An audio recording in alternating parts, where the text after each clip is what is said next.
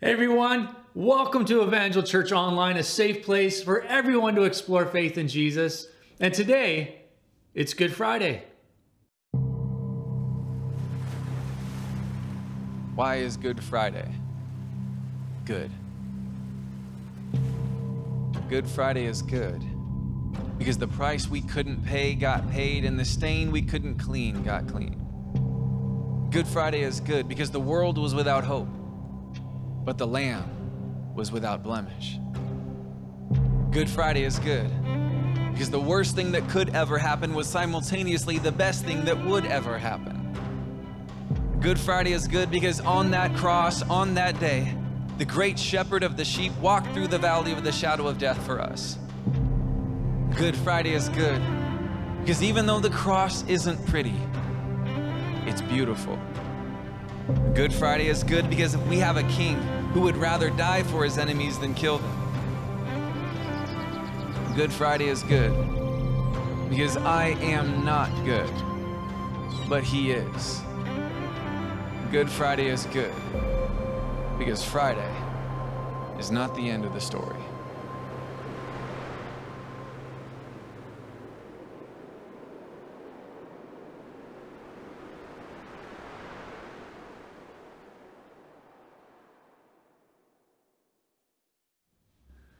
Hey, so I just want to let you know what to expect today. We're going to be walking through a short reflection together, but then we are also going to be led by Pastor Marcus in communion as we reflect on the implications of Jesus going to the cross for us. But before we do that, let's jump into this moment with a word of prayer. Lord, we thank you.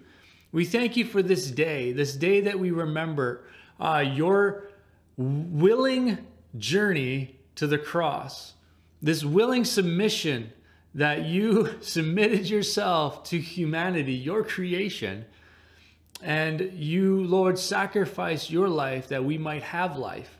And so, Lord, we thank you for the implications of the cross and your resurrection and the exalted Jesus. And so, Lord, we pray that you would speak to our hearts today as we reflect, Lord, with the depth of your sacrifice be realized afresh and anew in our souls today. In Jesus' name, amen. Well, this is a day that we set aside every year to consider, to remember, and yes, to celebrate the journey our Lord and Savior took to the cross. You know, we celebrate it because of its implications. The cross that Christ endured means for us, it means life and freedom. It means the punishment for our sins he took upon himself. We've been released from it. And so there is an idea of celebration in this, but it's also a somber moment as we consider the cost of our sin on that cross. But it also means a deferring of judgment to another time. You know, Jesus, when he died upon the cross and rose again, he ushered in a new age. He deferred judgment till later, and he gives each of us the opportunity to say yes to his sacrifice for us. And though today's very much about what Jesus did, there are some other supporting characters within the narrative, within the story of the first Good Friday. And we're going to be looking at two characters, two individuals that were key parts of the Good Friday narrative. The first is Pontius Pilate, and the second will be Barabbas. Pontius Pilate and Barabbas. Now let's start with Pontius Pilate. You know, as I began unpacking this man's life and tenure as governor, I began seeing many parallels between him and each one of us in our own spiritual journey. And there are a few things that we know about Pilate from historical extra-biblical writings. And one of those things is he was not a big advocate or fan of the Jewish people. And let me put this into context, what I mean by that. In his early days of ruling, he did things that he knew would antagonize the Jewish people. So for instance, the Romans, they didn't have flags. They had standards. Now a standard was a wooden pole, and at the top of the standard would be a golden eagle or the head of the emperor. And so instead of flags, this is the standard, is what Rome would have had. And so historically, the governors that preceded Pilate, they would not show and have the standards out in public in the Jewish cities. Why is that? Because the Jews considered the standards to be graven images. In other words, they considered them to be idols. And that was so against, right, the law of Moses. And so it created more headache for the governors than it was worth. And so the governors that preceded Pontius Pilate, they didn't put the standards up. Pontius Pilate comes into his rule, and he goes the exact opposite way, and he puts these standards up in prominent places throughout Jerusalem, throughout the city. And it creates an issue, a pretty significant issue. Now, here's what you need to understand about Rome. And we're going to be setting up some context because this matters. This plays into our Good Friday narrative. Every region within the Roman Empire had the right to send delegation to the emperor, Tiberius at that time, to petition a change in leadership over their region. And so if a governor of a region went too far, or they created too much turmoil within a particular region, that region had the right to send delegation to petition the removal of that governor. So now we already have Pilate. He's got a bit of a misstep as he puts up these standards. Now, historically, we see that he actually goes back on that policy and he takes the standards down because the political pressure has been building. But that's not the only thing that he did. He also determined that Jerusalem, the city of Jerusalem, needed a new water source. And so he began the project of the aqueduct system, bringing fresh water to Jerusalem. That's not the problem. The problem was that he went to the temple treasury and he took money from the treasury to pay for the aqueduct. And that sparked a problem with the Jewish people. So Pontius Pilate, he already is under a certain amount of political pressure from his region, and he has to kind of walk carefully as he navigates his rule and his tenure as the governor of Judea. So here's where we're at. This is kind of the context. This is kind of the understanding of this man, Pilate, as we come to this moment when Jesus is brought before him. Now, it is interesting to think Pilate did not have absolute rule or power. Pilate was, he ruled at the pleasure of the emperor. And so the emperor, and not even just the emperor, but even there would be someone above him within his region that could remove him. And so we got to kind of walk this out. He didn't have absolute power in the region. He ruled at the pleasure of the emperor. And we need to kind of understand this dynamic as we walk into the Good Friday narrative. So in Matthew, we jump into this moment where the chief priests and the elders bring Jesus before Pontius Pilate. In Matthew 27, 1-2, when morning came, all the chief priests and the elders of the people took counsel against Jesus to put him to death. And they bound him and led him away and delivered him over to Pilate, the governor. Now, here's the deal. The chief priests and the elders, they had a problem here. Under Roman law, they did not have the authority to enact capital punishment. So they could not put someone to death. They did not have that authority. Only the Roman governor could walk that out. So in order to make Jesus, the Jesus problem, so to speak, for them to go away, is they needed to involve Pontius Pilate. They needed to involve the governor. And as we read this account, we see them scheming because the charge that they have under Jewish law against Jesus is blasphemy. Blasphemy is the charge of declaring yourself or declaring another God, deity. Now here's the problem. Their charge against Jesus was false in terms of blasphemy even because Jesus was God. But they are so against Jesus being the Messiah that they are creating this charge against him of blasphemy. But here's the problem. Pilate does not share in those beliefs. Pilate doesn't care about their Jewish law. He doesn't care about their charge of blasphemy. And so the charge of blasphemy it's not going to move the needle. They need to come up with a plan. We see kind of what happens in Luke 23, 1-5, as they bring Jesus before this governor, Pontius Pilate. Then the whole company of them arose and brought him before Pilate. And they began to accuse him, saying, okay, notice this. This is the charge of blasphemy is what they got going on under Jewish law. But notice what they say to Pilate here. We found this man misleading our nation and forbidding us to give tribute to Caesar, and saying that he himself is Christ, a king. And Pilate asked him, are you the king of the Jews? And he, Jesus, answered him, you have said so. Then Pilate said to the chief priests and the crowds, I find no guilt in this man. But they were urgent, saying, he stirs up the people, teaching throughout all Judea, from Galilee even to this place.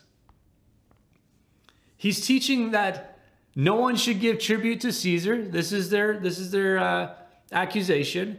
He has declared himself king, and he's mounting a revolution. Do you see what they're doing here? They are strategically pushing every button that this governor would not want to hear about an individual within his rule. But even after this ploy is deployed by the Jewish leaders and elders, they can't convince Pilate that Jesus is guilty of anything. And in fact, after questioning Jesus, Pilate is impressed with him. And there's sort of this poignant moment in John's gospel. In John 19, 10-12. So Pilate said to Jesus, you will not speak to me? Do you not know that I have authority to release you and authority to crucify you? And Jesus answered him, you would have no authority over me at all, unless it had been given you from above. Therefore, he who delivered me over to you has the greater sin. From then on, Pilate sought to release him, but the Jews cried out, if you release this man, you are not Caesar's friend. Everyone who makes himself a king opposes Caesar. Pilate is the man of authority in this moment, of earthly authority in this moment. Pilate has the power of life and death over Christ. However, Jesus has this authority.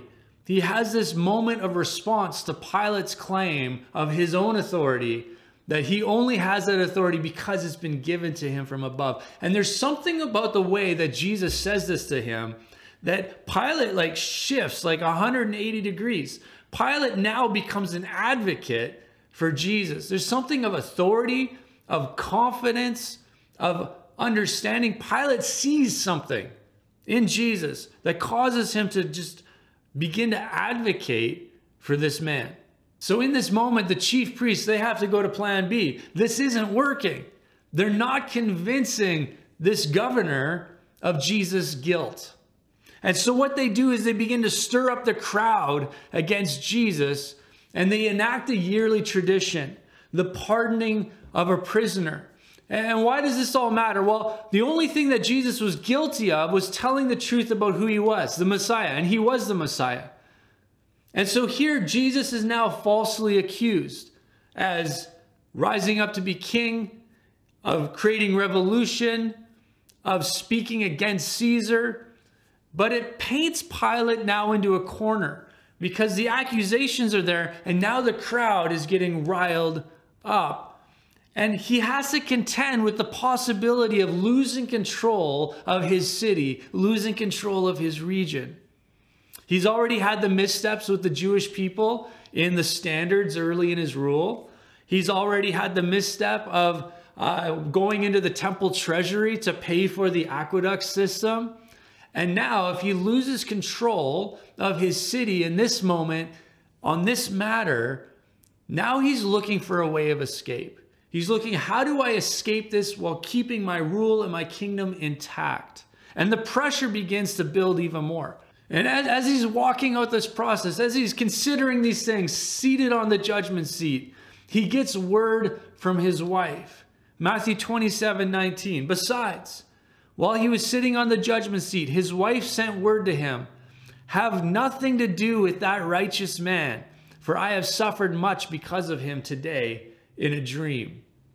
So now there's even, he has this intuition that Jesus is innocent, that there's something of authority around Jesus. But now his wife, third party to all of what's going on, comes and sends word, have nothing to do with this righteous man, because I have been troubled because of him in my dreams. And Pilate's world is getting small. It's kind of coming at him from all sides. He seems to have a revelation of Jesus, at least in part. He has a revelation of Jesus as Messiah, and yet he feels trapped by what it will cost him. There is seemingly no way of escape. And so in a last-ditch attempt, he stands before the mob and he washes his hands in a bowl. And he does this as a gesture of innocence, that this man's blood is not going to be on his hands. But the fact is, he's not innocent. He has simply chosen political position, power, and influence over the life of the one he knows to be innocent. He's looking for a way of escape when confronted with who Jesus is. The washing of his hands is a futile attempt at redemption. But the power of this moment is that Jesus dies for him as well. In his feeble attempt to wash his hands of the moment and the innocent blood of Christ, he's not free of that guilt. And yet Jesus, his sacrifice, washes that sin away as well. And Jesus dies to forgive this broken moment of turning the Messiah over to the mob for execution. So why does this all matter? It matters because we are all Pilate. We are all Pilate. We are those presented with the claims of Jesus as the Messiah, as the King of Kings. And we all wrestle with the notion that Jesus is who he said he was. And if Jesus is who he said he was, we have to contend with how we are going to respond. But there's a sense of outside voices and forces of our culture, our relationships, and sometimes even our families who stand opposed to this premise that Jesus is the Son of God. And in that wrestling, we're confronted with this visceral decision, like Pilate. Do we seek to escape? Do we seek to continue building our own kingdom? Or do we seek to stand with Christ? Do we lay down what we have for what we will gain by standing with Christ? Or do we cling to the little that the world offers us in terms of wealth and influence and power and relationships and comfort? For Pilate, the choice to stand with Jesus came with the potential of losing everything. But I want you to consider what he would have gained. In Jesus' words to him, it seems like this thing was going to happen with or without his blessing. Now, I want you to picture Pilate, first century, in Jerusalem, seated on the judgment seat, with Christ standing there and the mob before him. Now, if you could just, in your mind's eye, in your imagination, zoom out now. Zoom out to the end of days as Christ sits on his judgment seat. What a picture of contrast in that moment. And if Pilate, I wonder if Pilate could see this picture of comparison. The exalted, resurrected Jesus, King of all things, seated on the judgment seat, in comparison to Pilate's little seat in that little city, in that little moment. I wonder if things would have been different. You see, Good Friday is so much more than an exercise of remembrance. Often we approach this as a moment of remembering what happened. But it's a yearly moment for us to ask ourselves the question, will we bear our own cross in this life? Or like Pilate, will we choose our own kingdom? Will we seek a way of escape from submitting to Christ? Or will we pursue Christ no matter the cost? I pray that in us seeing this picture, we would not go the way of Pilate, giving into the pressure of the external, but rather we would walk deeply into the revelation of the exalted Jesus, standing with Christ, enduring the cost of that stand, but then being exalted and resurrected in the reality that he has prepared a place for us. You know, Pilate spent his time looking for a way of escape. And from this moment, he looks hard. He looks hard for an exit.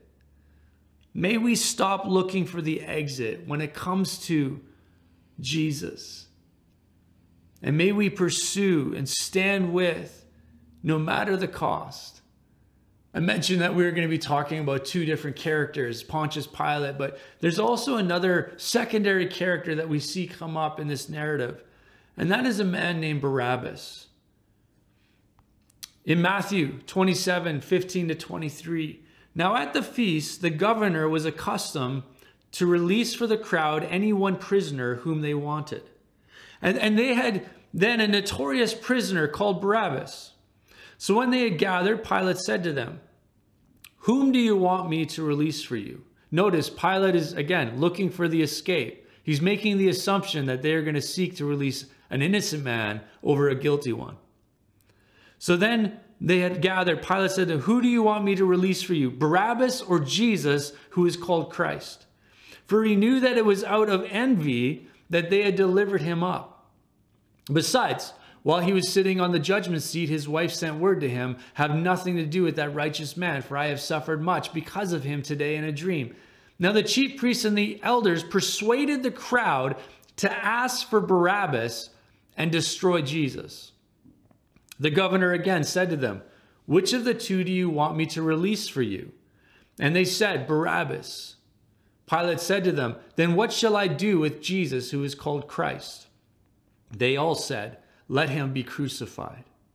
And he said, why? What evil has he done? But they shouted all the more, crucify him. Let him be crucified. You know, the irony of this moment is Barabbas was most likely a violent insurrectionist. You know, Barabbas was a man who was most likely guilty of the very accusations that they were leveling against Jesus. Insurrection, revolution, violence against Rome. And yet in this moment, we see this picture of innocence versus guilt. But I want us to consider for a moment that Barabbas found his freedom that day because of Jesus. This is kind of like a preview in the natural world of what Jesus was about to accomplish for humanity, for all of us. This moment serves as a picture of what Jesus is going to do in a spiritual sense, freeing us from bondage. And the power of this character, Barabbas, is, you may have guessed it, we are all Barabbas. We are all Barabbas, unworthy, guilty, broken, and imprisoned.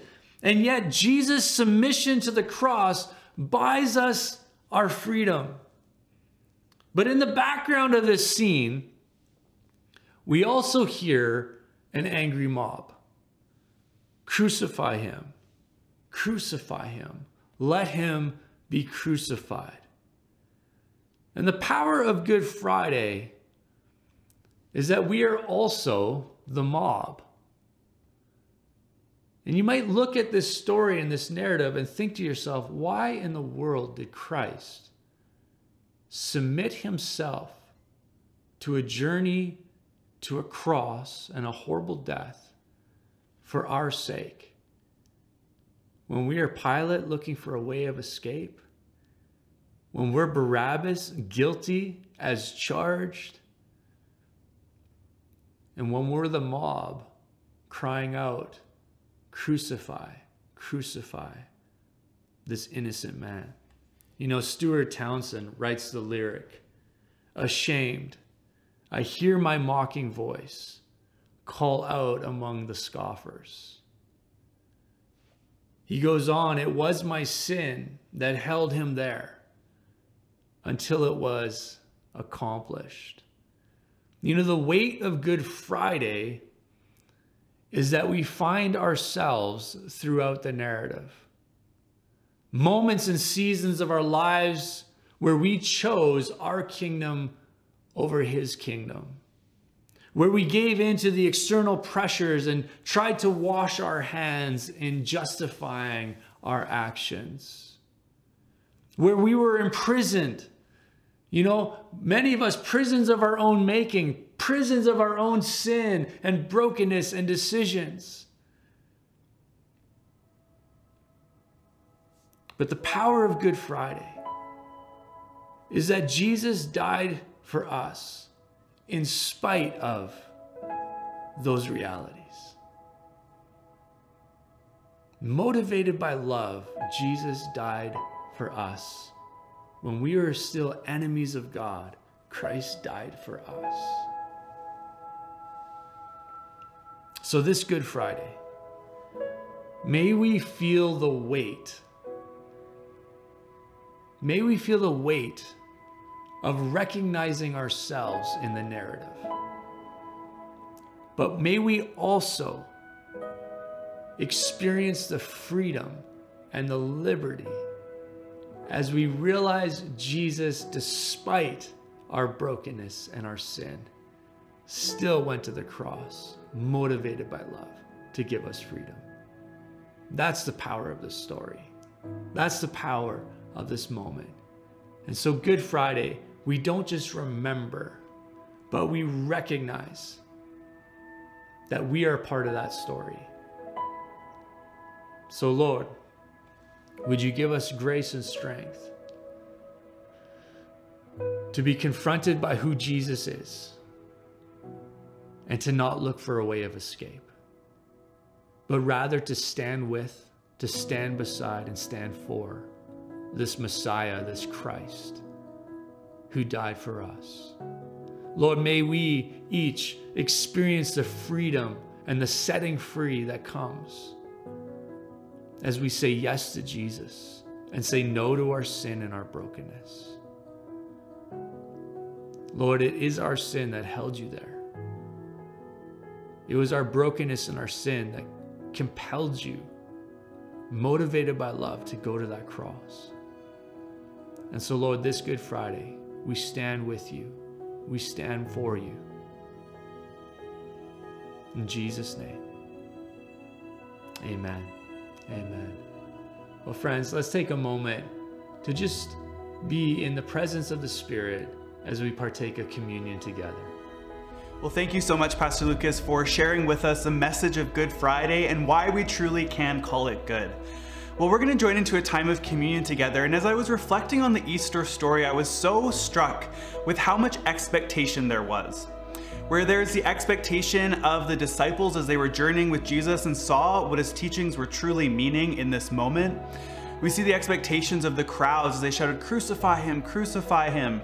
We saw the expectation of Barabbas being set free, hopefully on that day, and we see the expectation of Jesus as well. But for a lot of people in the crowd, and even for us today as we journey through life simply, a lot of the expectations were unmet. And as those people looked upon Jesus' broken body, it led them, I think, to being discouraged, to being displaced, to being confused, and maybe feeling like they were alone.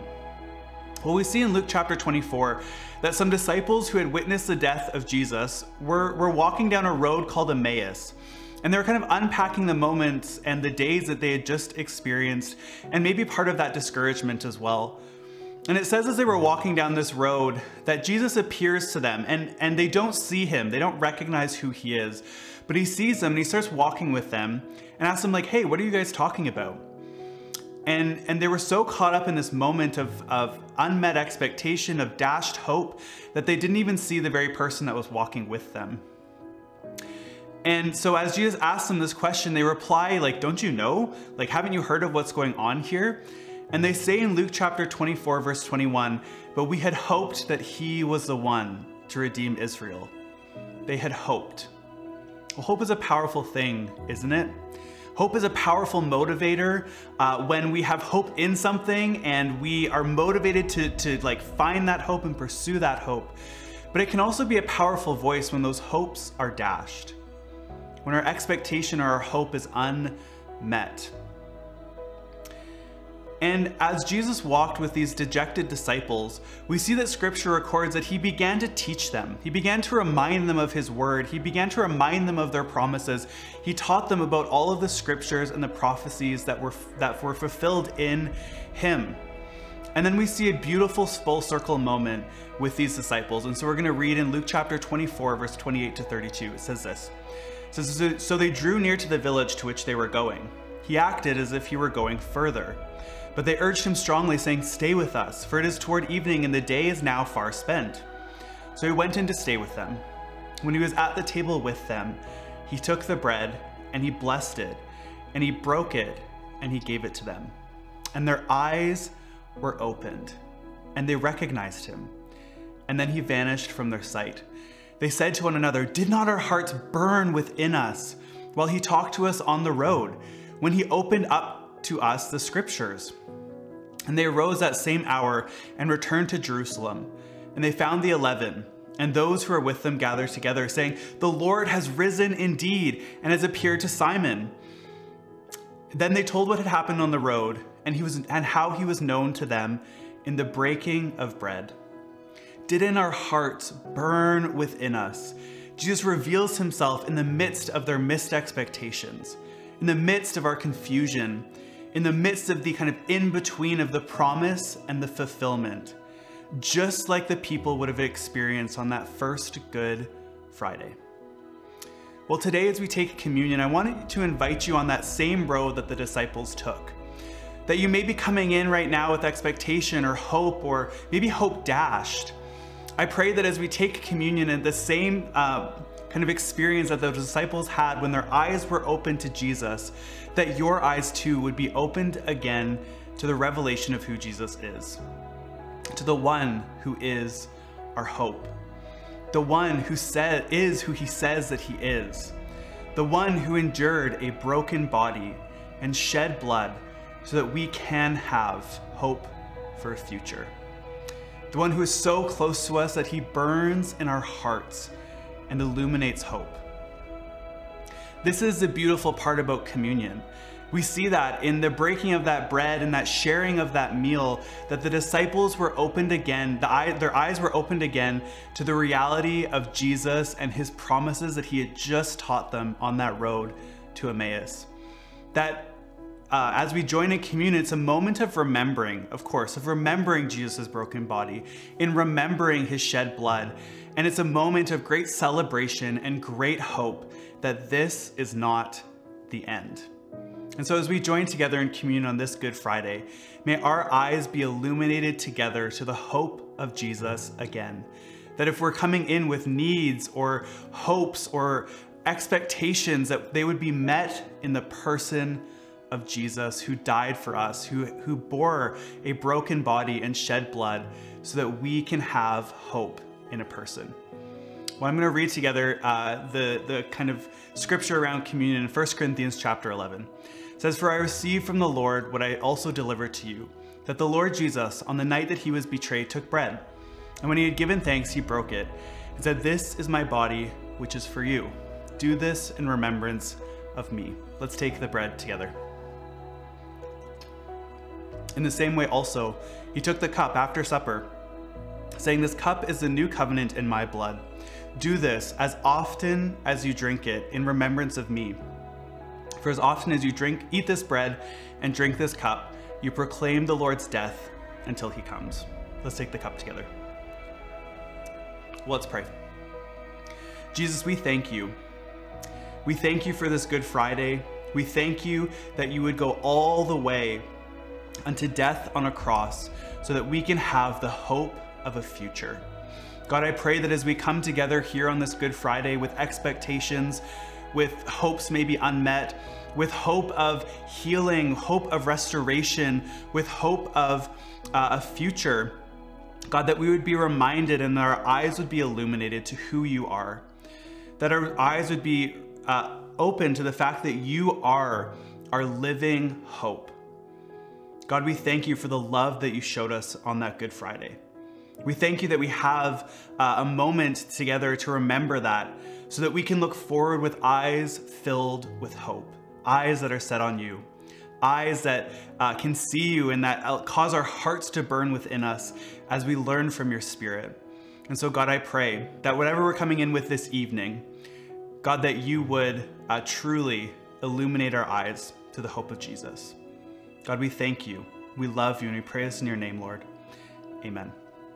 Amen. Well, friends, thank you so much for joining us on this Good Friday. And we hope you have a good rest of your Easter weekend. Just so you know, we would love to see you at our Easter service online at 9 a.m. or in person at 10 a.m.